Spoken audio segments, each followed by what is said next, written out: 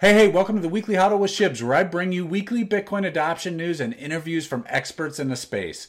This week, Bitcoin has broken its 52-week highs, and traditional finance is in complete shock. Less surprisingly, the Chiefs have won the Super Bowl again, and everything just feels so predictable in this bull market. I guess that's just how it is, but let's jump in.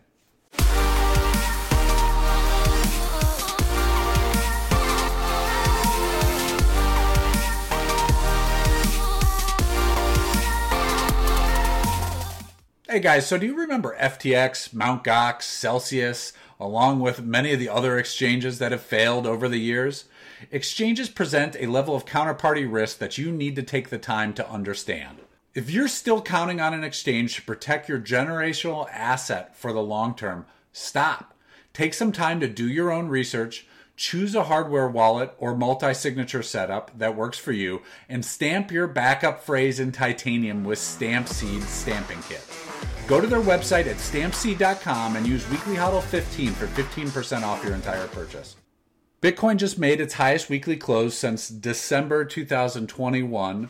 Bitcoiners' eyes are glued to the charts as we just hit $50,000 for a brief second and are now consolidating under that $50,000 mark, looking for continuation there.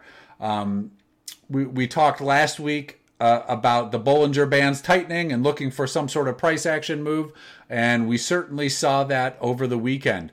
So we had a nice little pump this entire weekend and went into Monday.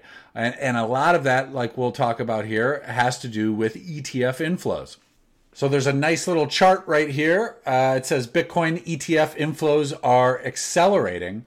And as you can see, those black lines are the black lines are Grayscale's outflows that they've had. So outflows from Grayscale Bitcoin Trust. And everything above this center line here are inflows. So you can see that we've had the outflows from Grayscale continue to go down and down and down. And actually the inflows to the other ETFs have been shrinking as well until the last couple days, and now we're beginning to see inflows into these funds increase, while the outflows of Grayscale Bitcoin Trusts are decreasing. And so obviously we have a net positive here, and so Bitcoin's price on this, as well as other buyers, have continued to increase. Now, there's been some talk about these ETFs being kind of a flop, which is absolutely crazy. And I think part of that has to do with just Grayscale's outflows kind of netting a small change of impact in the first month or so. But if we look at this chart, here are the top 25 ETFs by asset, 1 month on the market. And this is out of 5,535 total launches over 30 years. So we've got IBIT, Fidelity's Bitcoin Trust, and ARK, and BITB all making the top 25 lists of assets under management. And so this is pretty incredible, right? If you combine all this together, you can see that IBIT and FBTC are both above golds when GLD came on the market. So it's just going to be crazy to see the continued buying pressure of everything here. This made me chuckle, as well as explains really clearly how the scarcity is impacting the price of Bitcoin. It says the Bitcoin network creates 900 Bitcoin a day.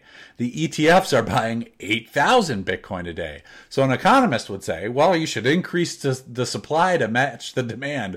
And the Bitcoin network responds here, half. And shout out to my father here, because this meme is taken from one of his favorite movies, Bad Santa. So the Chiefs and the 49ers played in the Super Bowl on Sunday. It was an absolute banger, kind of slow starting, good defensive game. The Chiefs pulled it out in overtime. Pretty exciting to watch.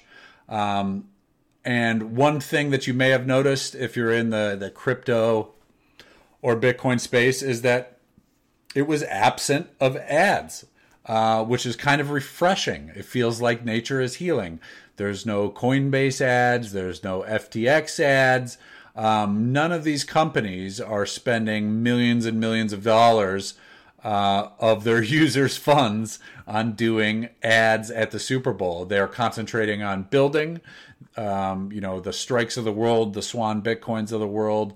They're concentrating on building out the value that they can provide to customers and trying to do honest business. So it feels like a lot of this junk, and a lot of the black swan events that could possibly happen have kind of been washed out. We're actually seeing, BlockFi begin to pay out from some of their bankruptcies. So people are beginning to receive some of their funds again here.